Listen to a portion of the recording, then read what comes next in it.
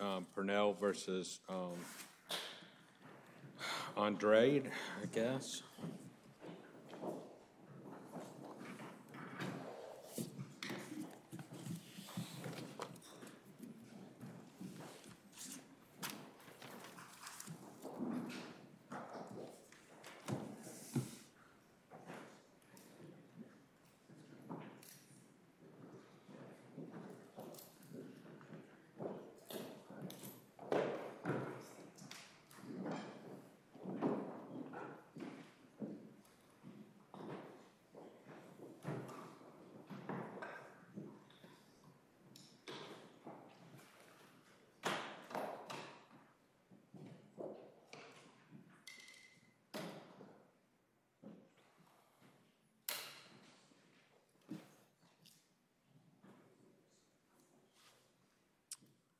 Okay, Mr. Bell.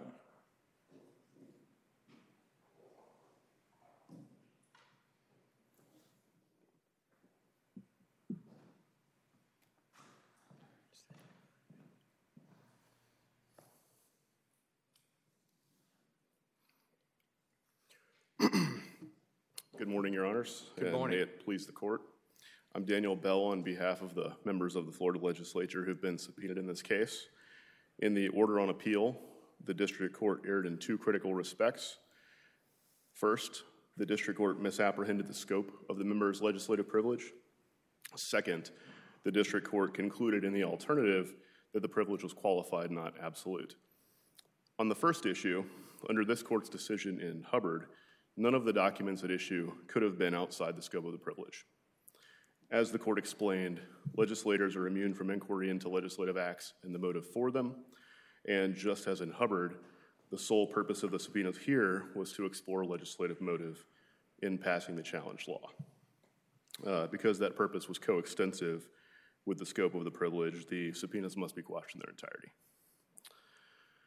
Turning to the second issue, this Court already held in Hubbard that the legislative privilege extends to subpoenas in Section 1983 cases. The remaining question under Hubbard is whether the privilege is absolute or qualified in that context. Yeah, the Supreme Court's decision in Gillock apparently thought that it extended to 1983 cases as well, didn't it? I think that's exactly correct, Your Honor. That's certainly how we read Gillock. I think the privilege is absolute in the context of Section 1983 subpoenas for exactly. There's an exception for some criminal cases, right? Sure, and certainly the Supreme Court's own post-Gillock Section 1983 cases confirm that, saying that with an exception for criminal cases, the immunity and privilege enjoyed by members of state legislatures is parallel to that of members of Congress under the Speech or Debate Clause. Counsel, what was the Supreme Court then referring to in Arlington Heights? I believe they referred to it as extraordinary circumstances, possibly in a civil case. Sure, Your Honor, I'm happy to. Possibly, but they said it'd be highly unlikely or unlikely, whatever they said. What would they be referring? What would be possible? So, Your Honor, we read that statement as a warning to plaintiffs not to get their hopes up about evidence of legislative motive in these cases because it'll probably be privileged. It might not be, for example, in an extraordinary case where a member waives the privilege and takes the stand. That reading, I think, is supported by the Court's citation to Tenney, which itself is an absolute immunity case. I'd also point out that Arlington Heights itself was about local board members, and at that time, in 1977, when Arlington Heights was decided, it was unknown whether absolute legislative immunity from Tenney applied to local officials. The information that this judge ordered to be produced, is it available generally through public means? Overwhelmingly, we think most of this evidence would be available publicly. We're talking about committee reports and things like that. So the committee reports for the different committees on the legislature, that would not be privileged? So we think that the subpoenas must be quashed insofar as they purport to require legislators to produce it. Exactly, Your Honor. There are committees, they could produce it? So I think the committees could also assert the privilege if they were subpoenaed, but the point is that committee reports and things like that generally are going to be available in the legislature. Publicly available and are documents about which courts could take judicial notice? That's correct, Your Honor. Yeah, that would generally be true of most of these documents. To be sure, It's like any kind of legislative history. I mean, like federal legislative history. To the extent that it exists at a state level too, courts can read it and take judicial notice of it, right? That's correct. That's exactly correct.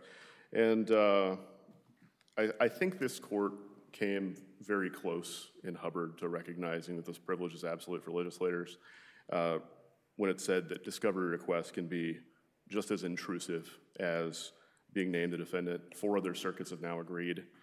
And we think practice certainly confirms that subpoenas can be incredibly burdensome. This case is no exception.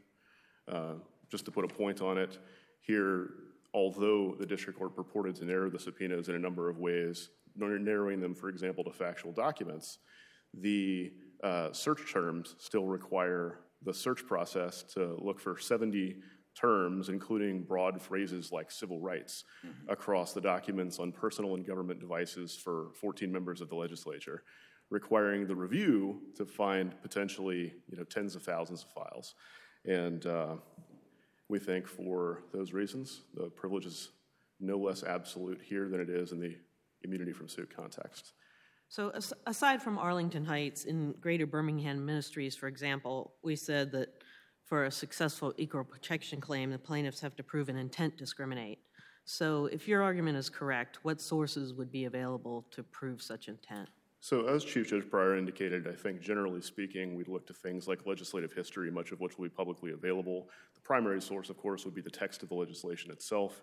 But any of those factors named in Arlington Heights and Greater Birmingham Ministries would continue to be available from any source other than legislators themselves.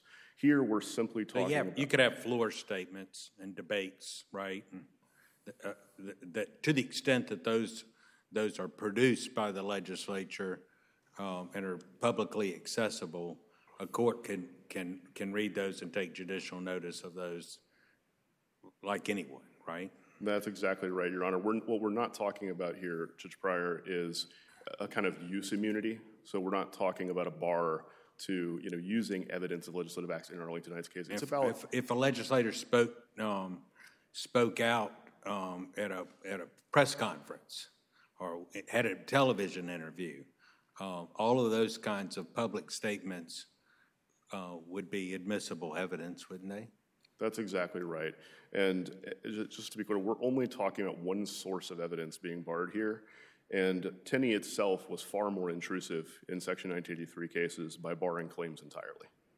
So the D.C. Circuit cases concern the speech and debate clause, which of course implicates separation of powers issues. Is it your argument that the intrusiveness prong that you mentioned, that's what takes the privilege into the realm of state legislatures or tours? That's essentially correct, Your Honor, although I would note that this is essentially a separation of powers common law rationale. What Gillick does is it draws a distinction between the separation of powers in the sense of the supremacy clause, which is uniquely at issue in cases involving congressmen, and on the other hand, we have the common law separation of powers concern, which is at full force here. And that's why Gillick says the absolute immunity cases draw the line at civil cases. But that's not what the D.C. Circuit cases were concerned with, right? That's true, Your Honor, although the Supreme Court has said on at least 2 occasions I'm aware of that with the exception for criminal cases, the immunity of state legislators is patterned after immunity under the speech or debate clause. Let me ask you a question just about what you're arguing here. So your argument clearly is that the privilege is absolute. But I don't see where you argue that, so you're saying the district court shouldn't have conducted a balancing test. That's correct, Your Honor. But if we were to disagree with you on the absolute nature of the privilege, you haven't attacked the court's application of the balancing test, have you? We have not advanced that argument, Your Honor. Do you know any authority for the balancing test other than district court opinion? The balancing test was borrowed from a line of cases concerning a very different privilege, Your Honor, involving the protection of confidentiality under the deliberative process privilege. It's never been adopted by our court. Is Correct, that right? Your Honor. That's correct. Or by any federal court of appeals, for that matter. Okay. I'm happy to. Well, Mr. Bell, I think we understand your argument. Let's hear from Mr. Edwards. Thank you.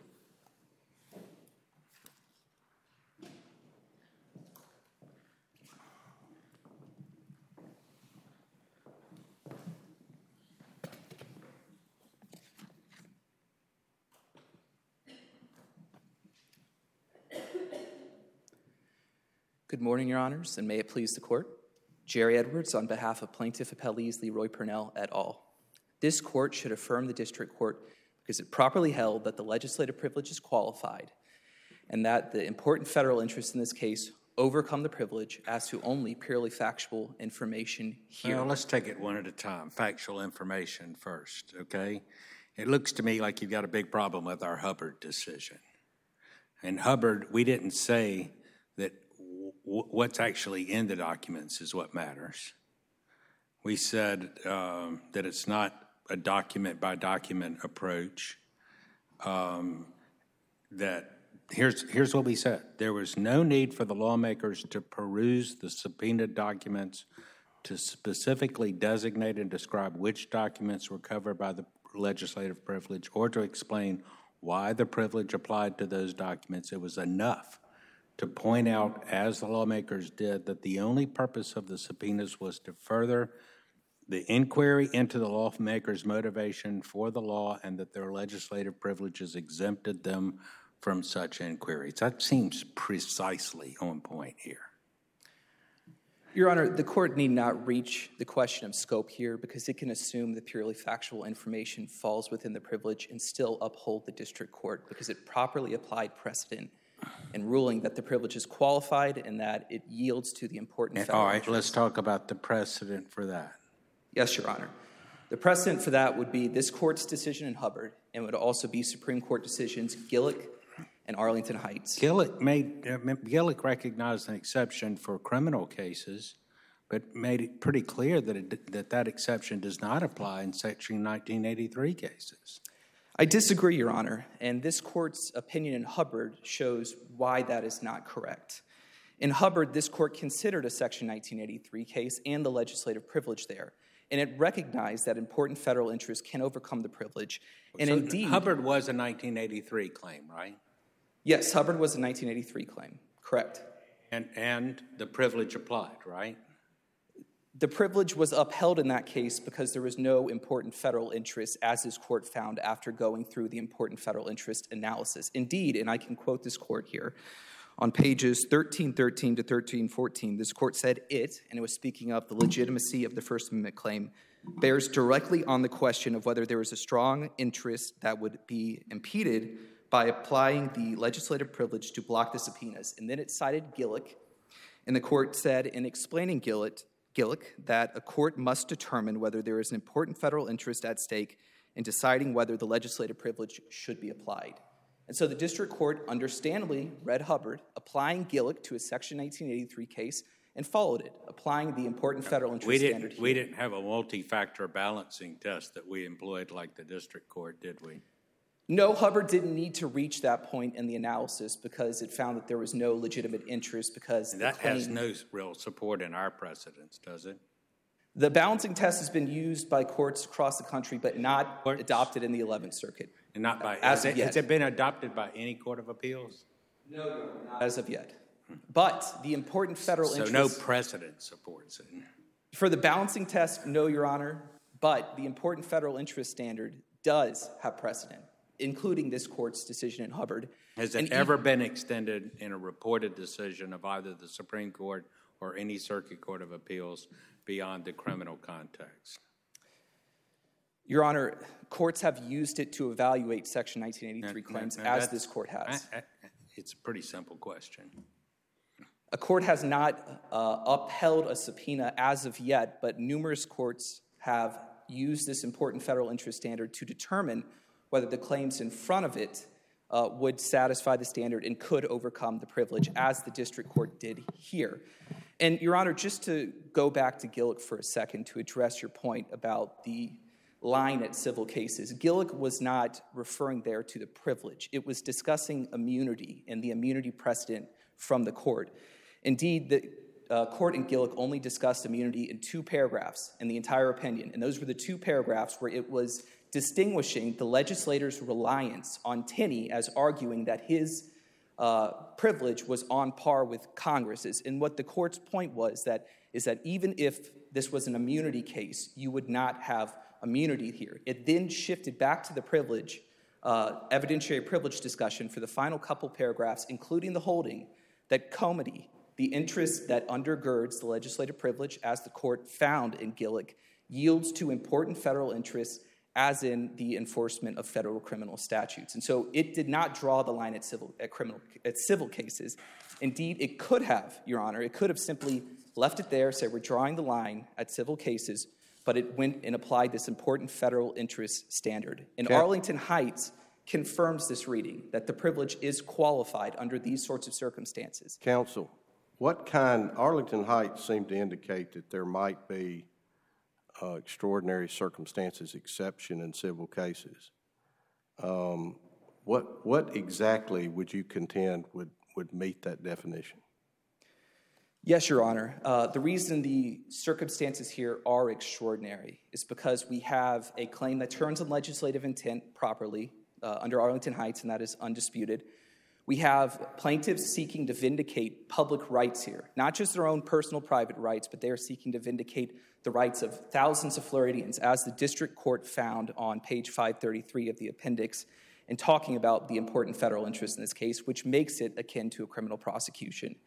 And then the final aspect of this analysis is the district court concluding that the record justifies piercing the privilege in small, very narrow part. And that is rare. In many cases where courts have important federal interests and a claim that turns on legislative intent, they still uphold the privilege because they say there's other evidence available from other sources, that it's not overly relevant, as the First Circuit decided in American Trucking Association, or that the record before the court simply does not justify intruding upon the privilege there, as the Ninth Circuit upheld a district court opinion in Levy City of L.A. on that ground.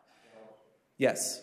So on page 22, going through 23, you list a long string cite, litany of decisions where you say federal courts have held that the privilege can yield in similar circumstances. You know your argument there? In that list of cases? I'm sorry, Your Honor, I didn't catch. Are you aware of what I'm talking about? Yes, I am aware. One of the cases you cite is Greater Birmingham Ministries. Now, there's 2 Greater Birmingham Ministries. One is decided by this court, and one was in district court. Did you read the one you cited, which was the district court? I did, Your Honor, and we cited that in error. Who wrote that opinion? Yourself, Your Honor, and you upheld the privilege. She holds the opposite of what you cite for, does it not? Yes, Your Honor, you ruled that on the circumstances before the court, because other evidence was available to prove the Arlington Heights factors, that you were upholding the privilege. Is there any significant difference between that issue, that decision, than the one we have before us today? Well, the difference is here, Your Honor, that was within your discretion as a district court, and certainly you could come to that conclusion. The district court here came to the opposite conclusion and is being reviewed on abuse of discretion review. And there was not an abuse of discretion in its application of the important federal interest standard. It did not abuse its discretion in determining that the evidence was not reasonably available through other sources. And indeed, Your Honor, if you look to the Greater Birmingham Ministries appellate decision, the court there faulted the plaintiffs for not being able to offer evidence that the legislators believed the law would have a discriminatory effect or impact. Well, can you not get could you not get the same information the district judge has ordered from public sources? Could someone not have been present? And I'm sure the public was open to the public when they had committee arguments, committee discussions, when they had floor discussions and arguments and votes. Even if there wasn't an actual record kept that was public, was it not open to the public when the legislature was doing that? Your Honor, so there is other evidence available under Arlington Heights, but there are two specific factors here that this court talked about as important, and that's foreseeability of the disparate impact and knowledge of the disparate impact. And without being able to show the factual information before the legislators at the time they made their decision, it will be extraordinarily difficult to show those two factors. And this court, again, specifically referenced those factors in faulting the plaintiffs for not being able to show evidence that the legislators believed that the law would have a discriminatory impact or effect in Greater Birmingham Ministries page. Aren't you actually, by the two things that you're talking about, actually invading even more deeply than some type of public-held information? I apologize, Your Honor, I didn't catch that. I should lean up. Aren't you, the two factors you're just talking about, the getting into the legislators' mindset, what they knew at the time they made decisions, are you not going even further into this privileged information? In the purely public information the court seems to have allowed you to go into? The court has only allowed this purely factual information. It's not allowing us to get any information that reflects subjective motivations or the mental processes. But did you not just argue that the two factors, the two areas, and I remember one of them you just said was their intent and knowledge of the effect or whatever on it. Did I miss something? Is that yes, not? Your Honor. So this is circumstantial evidence. The Arlington Heights allows circumstantial evidence that could prove those things, and it's for the legislator as a whole. So being able to show the factual information that they considered could be crucial This is evidence. why you run straight into Hubbard. This is why you run straight into Hubbard, which said at its core and in entirety that what's going on here is an inquiry into the subjective motivation of the lawmakers, and where the privilege applied. Yes, Your Honor. You're admitting that's what you want this quote factual information to support a circumstantial case to go to the subjective motivation of the lawmakers. This is precisely what Hubbard said you don't get. Well, Your Honor, what Hubbard said was that under the circumstances of the case, they weren't getting it because they couldn't satisfy the important federal interest standard. And just to circle back quickly to the point about information being publicly available, the district court did consider that, but made factual findings that the evidence was not reasonably available elsewhere. And the legislators haven't contested any of those findings. They've solely relied on the argument that the privilege is absolute in Section 1983 cases. And that very much conflicts with Hubbard's application of Gillick to the case. And moreover, Your Honor, the district court's findings were not in error. It found here that the important federal interest in this case was the vindication of constitutional rights that impact thousands of Floridians. What about that Los Angeles Lee case, racial gerrymandering? It's less important than this? No, Your Honor. The difference between these two cases is the district court in the Ninth Circuit case found that the record before it did not justify intruding upon the privilege, and that was within its discretion. So whenever a district judge looks at it and says, I think this is really important, that's within the district judge's discretion. We can't second guess that. Is that right? Your Honor, under the abuse of discretion standard, if the district court applied the correct legal standard, which is the important federal interest standard. Yeah, creating a balancing test that our courts never employed, that will say, it's within your discretion. You can do whatever you want. The privilege is eviscerated at this point. It's whatever the subjective determination of a district judge it wants it to be. That's it. That's what you've done. You've eviscerated the privilege. No, Your Honor. Again, it's a very rare situation where the privilege is overcome. Courts usually uphold the privilege, as we saw in the Ninth Circuit. Maybe in some district courts. The overwhelming number usually uphold the privilege. Indeed, as Judge Kugler pointed out, he upheld the privilege when faced with this sort of situation.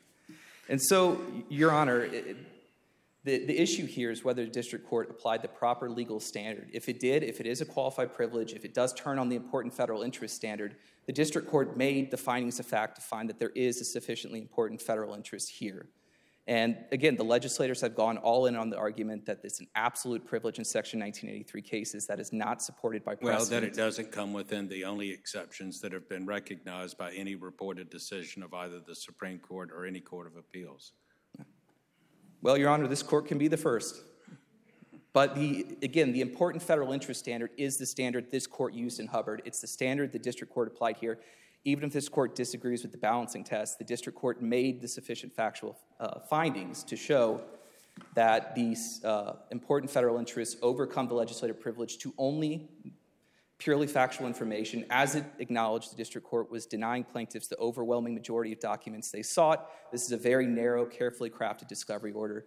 The district court did not err, it did not abuse its discretion, and therefore its decision should be affirmed. Thank you, Your Honor.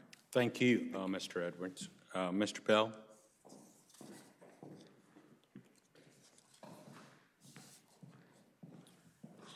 Thank you, Your Honors. My friend on the other side had a lot to say about important federal interests. I'll simply note that the Supreme Court decided in Tenney 72 years ago that Congress did not express those interests clearly enough in Section 1983 to overcome the privilege as to state lawmakers, and we think that resolves this case. I'm happy to answer any other questions the court may have. Were they dealing with privilege or immunity in that case? So they were dealing with what the court described as a privilege against judicial interference, which we would argue applies in full here because, as this court has recognized, the kind of intrusion at issue with subpoenas issued to legislators is Described what the court held in Tenney as involving immunity, didn't it? Your Honor? Yeah. That's correct. But Gillick was applying it in the privilege context, right? That's correct, yeah. All right. Thank you, Your Honors. Thank you. Federal Trade Commission versus High Tech.